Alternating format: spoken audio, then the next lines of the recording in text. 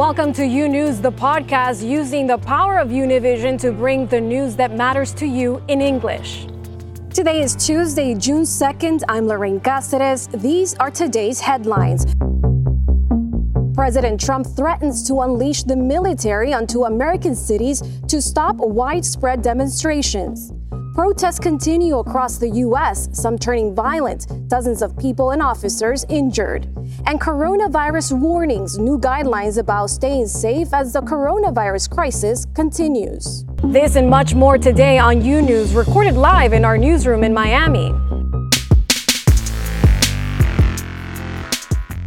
We begin today with an extraordinary threat from President Trump and a made-for-TV moment. The President of the United States vowing to send U.S. troops onto the streets of American cities if local officials cannot control protests in the wake of the death of George Floyd. This all happened after he used police to clear out peaceful protesters near the White House so he could stage a photo op outside a church. Janet Rodriguez joins me live from Washington, D.C. with the latest. Janet?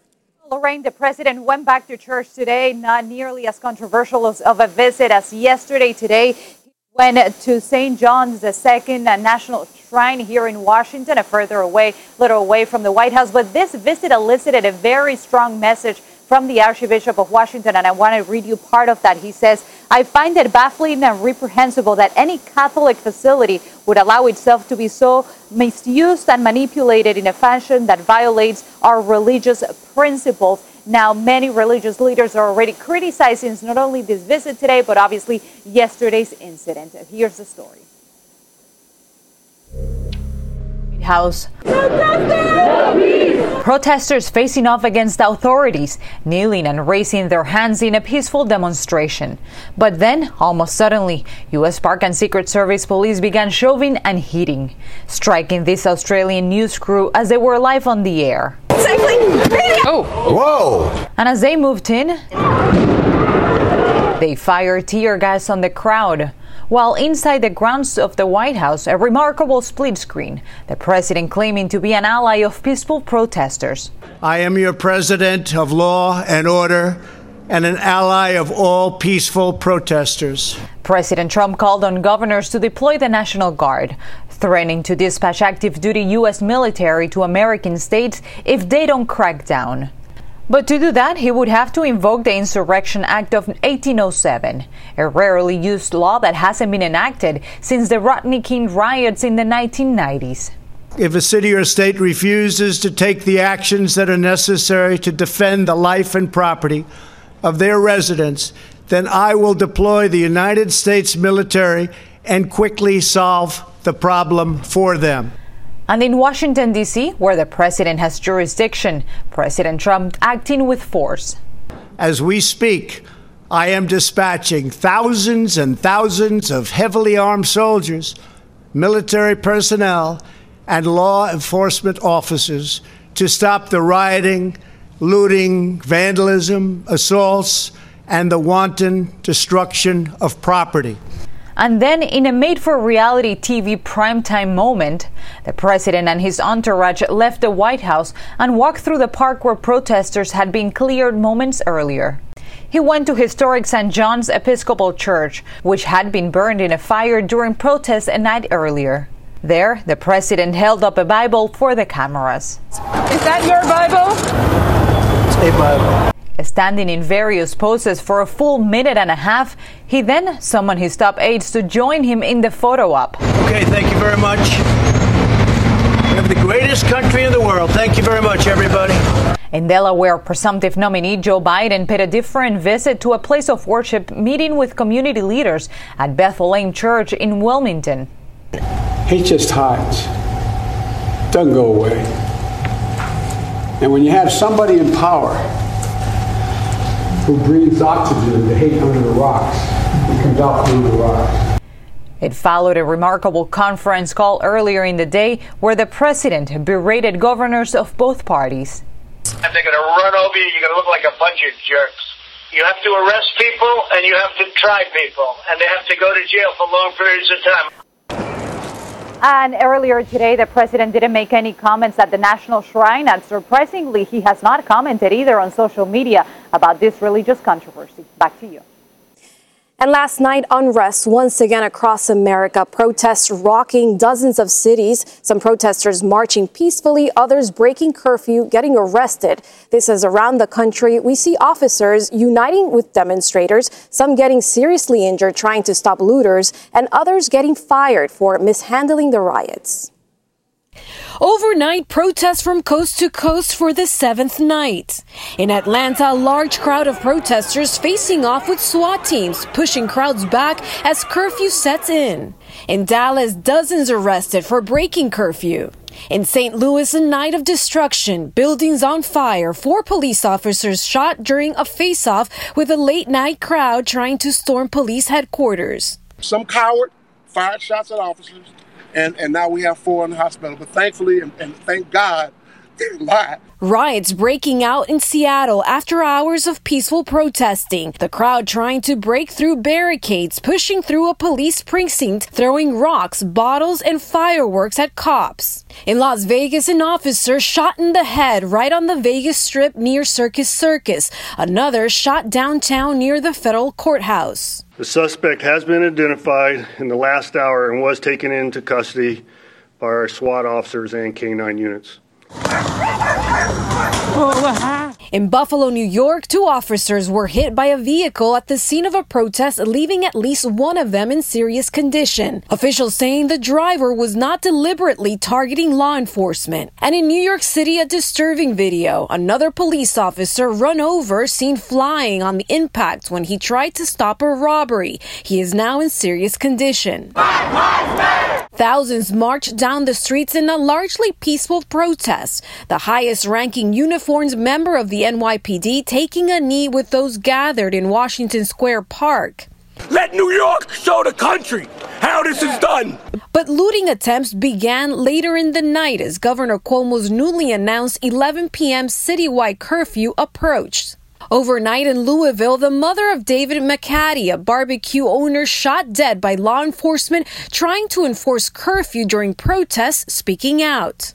When a mother loses a child, piece of you goes along right with that child. An investigation into the situation revealed the officers involved did not have their body cameras activated when the shooting occurred. The city's mayor lashing out.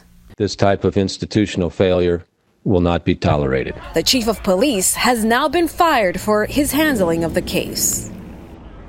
In New York City, the curfew has been moved up from 8 p.m. instead of 11 p.m., and more than 700 people were arrested last night in that city alone. And we're learning 6 Atlanta police officers have been charged with using excessive force during an arrest involving 2 college students Saturday night. You may remember the dramatic video. Officers used a stun gun on both the male driver and a female passenger of the car. 5 of the officers faced aggravated assault and other charges, and 2 of the officers were fired earlier this week. Twitter has flagged a second Republican politician's tweet for glorifying violence. The company applied the label Monday to a tweet by Representative Matt Gaetz of Florida. He called for the U.S. to, quote, hunt down members of Antifa like we do those in the Middle East, he wrote. When prominent politicians violate Twitter's policy, the company flags the message, but does not delete it due to its public interest exception. Instead, other users are not able to like, reply, or retweet it without comments. They can retweet if they add their own comments. Twitter applied the same warning to one of President Donald Trump's tweets last week. In Minnesota, officials now say they have no evidence that a tanker truck driver intentionally ran his vehicle into protesters over the weekend. We warn this video could be very disturbing to some. This truck driver plowed toward protesters on the I-35 West Bridge near Minneapolis. Sunday, the Department of Public Safety tweeted that the driver was, quote, inciting a crowd of peaceful protesters. Monday, the Public Safety Commissioner appeared to change his mind. He pointed out that the state was not finished putting up roadblocks when the truck was on the freeway. The driver was arrested and charged with assault. As of Monday night, he was still behind bars without bail. Now to the latest on the investigation into George Floyd's death. An independent autopsy commissioned by the family is now contradicting the official report. Rafael Rodriguez has the latest. Conflicting medical reports about George Floyd's final moments. The results from 2 autopsies find Floyd's death was a homicide, but they differ on what caused his death. The county medical examiner says Floyd died from a heart attack complicated by law enforcement subdual, restraint, and neck compression, adding Floyd had other significant conditions, fentanyl intoxication, and recent methamphetamine use.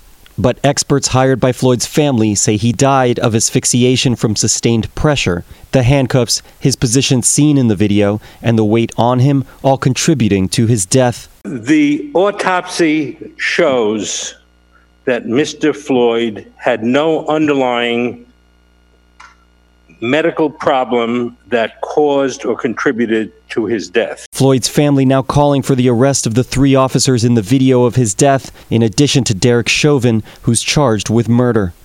Minnesota Attorney General Keith Ellison, who is taking over the prosecution, says he's taking a fresh look at the other officers who were on the scene. That we are looking very carefully at holding everybody accountable. In the meantime, anguish at the site where Floyd took his last breath.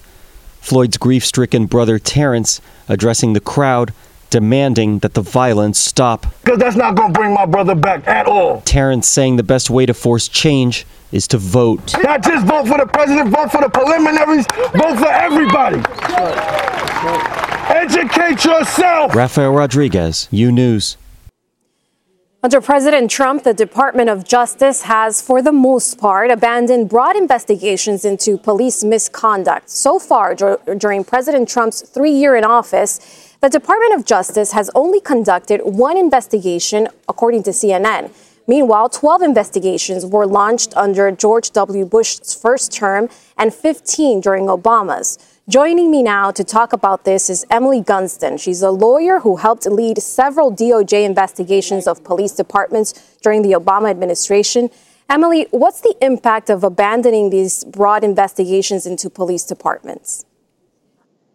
So one thing that I think it's really important for people to understand is the Civil Rights Division of the Department of Justice is really the only agency that can effectively bring lawsuits that result in institutional and systemic change within a police department. It's really difficult for private litigants to do that. Private litigants can bring lawsuits that can result in monetary relief, which is really important, but it's not the same as actually requiring police departments to change the way they interact with the people they're sworn to serve.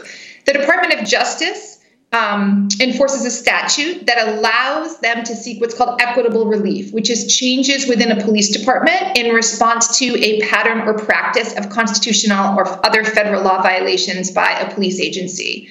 It's very difficult for private litigants to get that kind of change. So when the federal government is not bringing those lawsuits, is not enforcing the civil rights laws of our country, there really is not another check on these police departments. And I view it really as an abdication of the responsibility of the Department of Justice and our federal government to ensure that people's constitutional rights are protected.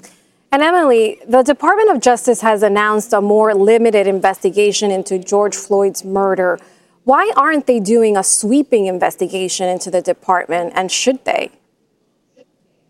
I believe that they should. I don't know why they are not. I'm not currently at the Department of Justice. So what the Department of Justice has said that they might do is investigate the particular circumstances of George Floyd's death and whether or not there was criminal conduct involved in that. That is not the same as the civil investigations that I was engaged in. Those are the investigations that determine that the police department as a whole has been depriving people of their civil rights, of their rights under federal law in the jurisdiction where that police department operates. Those are the types of investigations that can result in reforms to police department that can help save people's lives. Donald Trump has made it clear that that's not a priority of his administration. The Department of Justice in the Trump administration has only announced one investigation. Instead, what we've seen is that this president has encouraged officers to use force, encouraged officers to use unconstitutional force. And I think that we're seeing the results of this as we look around the country right now, and the anger people are feeling as a result of the deaths that have happened at the hands of police officers. And Emily, the officer Chauvin, the man who pressed his knee into Floyd's neck, had 18 prior complaints filed against him. Is this a so-called bad apple in your experience, or a sign of a troubled police department? You know, I try not to think of this in terms of bad apples. It is the responsibility of the police department to ensure that police officers within that police department are policing within the bounds of the law. If this officer was not following the policies and the law, the department should have rid that department of that officer and responded immediately to misconduct that it had seen. Police departments should have accountability systems in place such that officers understand that if they violate the law, if they violate policies, they will no longer be allowed to do their jobs. And that's the type of culture that's required in order to protect us in situations like this. Well, thank you very much, Emily Gunston at the Washington Lawyers Committee for Civil Rights and Urban Affairs. We appreciate your time. Thank you.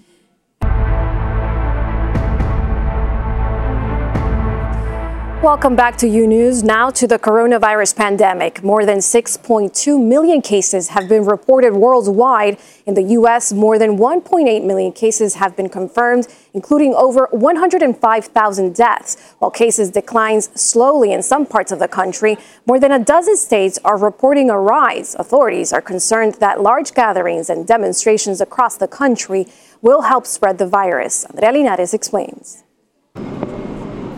Georgia reopened its bars and restaurants on Monday. It's one of 23 states where new coronavirus case counts are falling. Nationally, a painfully slow decline in those numbers.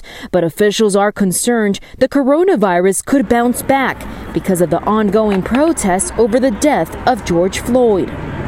We are really worried that this might be a trigger for more COVID infections. In these 15 states and Puerto Rico, places like South Carolina and California where protests have been large, the number of newly reported cases is already increasing. As California reopens, the cases have climbed 11% in just 5 days. Another new day high set Sunday, 3,705 new cases reported. For now, some people seem to be taking social distancing less seriously at beaches, bars, and elsewhere. I am deeply concerned about a super spreader type of incident that we've seen after this. We're going to see a spike in COVID-19. It's inevitable. The coronavirus is already hitting Black and brown communities hardest, and that's who's mostly out in the streets. The close contact, yelling and exhaling, and coughing due to tear gas, all circumstances that could exacerbate the spread of the virus. How many young people went home and kissed their mother hello, or shook hands with their father, or hugged their father, or their grandfather, or their grandmother, or their brother, or their sister, and spread a virus? Atlanta's mayor is encouraging testing. If you were out protesting last night, you probably need to go get a COVID test this week. But even getting tested may become an issue. In Los Angeles, some virus testing sites are closed today. Dodger Stadium has now become an LAPD command center to oversee the protest. A new study shows how well masks and social distancing measures work. A study in the journal Lancet found that even standing just 3 feet from other people helped lower the risk of catching or spreading the coronavirus. But more distance was better. Researchers found a social distance of about 10 feet can cut the risk in half. The study also found that wearing face coverings are helpful. The risk of transmission while wearing one was 3% versus 17% when you're not wearing one. Doctors believe we're likely to see more cases in 2 weeks connected to the protest, since normally that's the amount of time it takes for someone to develop symptoms. Meantime, New York City is still the location in the U.S. with the most cases and deaths from the pandemic. In Miami, Florida, Andrea Linares, U News. Thank you, Andrea, for that report. And while the pandemic is showing signs of receding in New York, the city has now become the epicenter of the so-called multisystemic inflammatory syndrome, which mainly affects children and young people. Blanca Rosa Vilche explains why Latino families in that city are so worried. New York has been the U.S. epicenter of the coronavirus pandemic and now also of the multisystem inflammatory syndrome that has been targeting children and young adults like Evelyn Rodriguez. Technically all of them, but mostly the one that attacks like your heart, because that's like really bad. Mostly everything is bad, but your heart is like the most important part, and that could obviously kill you. So yeah, I'm really scared about that. As it happens with adults diagnosed with coronavirus, the majority of young patients affected with the syndrome are Hispanic and African Americans. This pediatrician says she sees the reasons daily. Because we can see the disparity in the socioeconomic status of this population, as well as the lack of medical care. The poor people has more medical chronic conditions that are not taken care of. In New York, these cases among children rose by more than 200% in the last 3 months. Doctors say that this is concerning but not alarming, and they ask parents to watch for symptoms like fever, irritated lips, and skin eruptions. Young people between the ages of 2 and 21 are more likely to suffer from this syndrome. In Hoboken, New Jersey, Blanca Rosa Vilches, U News. More of U News after this short break. Imagine a daily newscast that speaks to you about your world in plain English. Each weekday, we partner with Hispanic America's most trusted news source to bring you the stories from home and abroad that matter to you. They don't know when they're going to be able to go back to work. Victims also from Mexico and this mass shooting. Officials in and out of the residence. We're going to continue fighting. U News covers the news of your world and makes it easy to understand. Your news, your world, U News on Fusion. Welcome back to U News. Shopping malls, offices, real estate, and car shops in Sao Paulo began to reopen on Monday, less than a day after Brazilian health officials announced the country has surpassed 500,000 coronavirus cases. The reopening will happen in 5 phases, and each city's mayor will apply them as they see fit. Brazil continues to have the second highest number of confirmed cases worldwide and has registered 30,000 coronavirus deaths. On Monday, Panama entered its second phase towards reopening its economy. New sectors like construction and non-metallic mining, among others, have reopened. Churches and parks are also reopening at 25% capacity. Children are now allowed to be outside with an adult between 4 and 7 p.m. The government made clear that these permissions are not to be confused with allowing social or festive activities, and added that citizens are the ones responsible for when phase 3 can begin.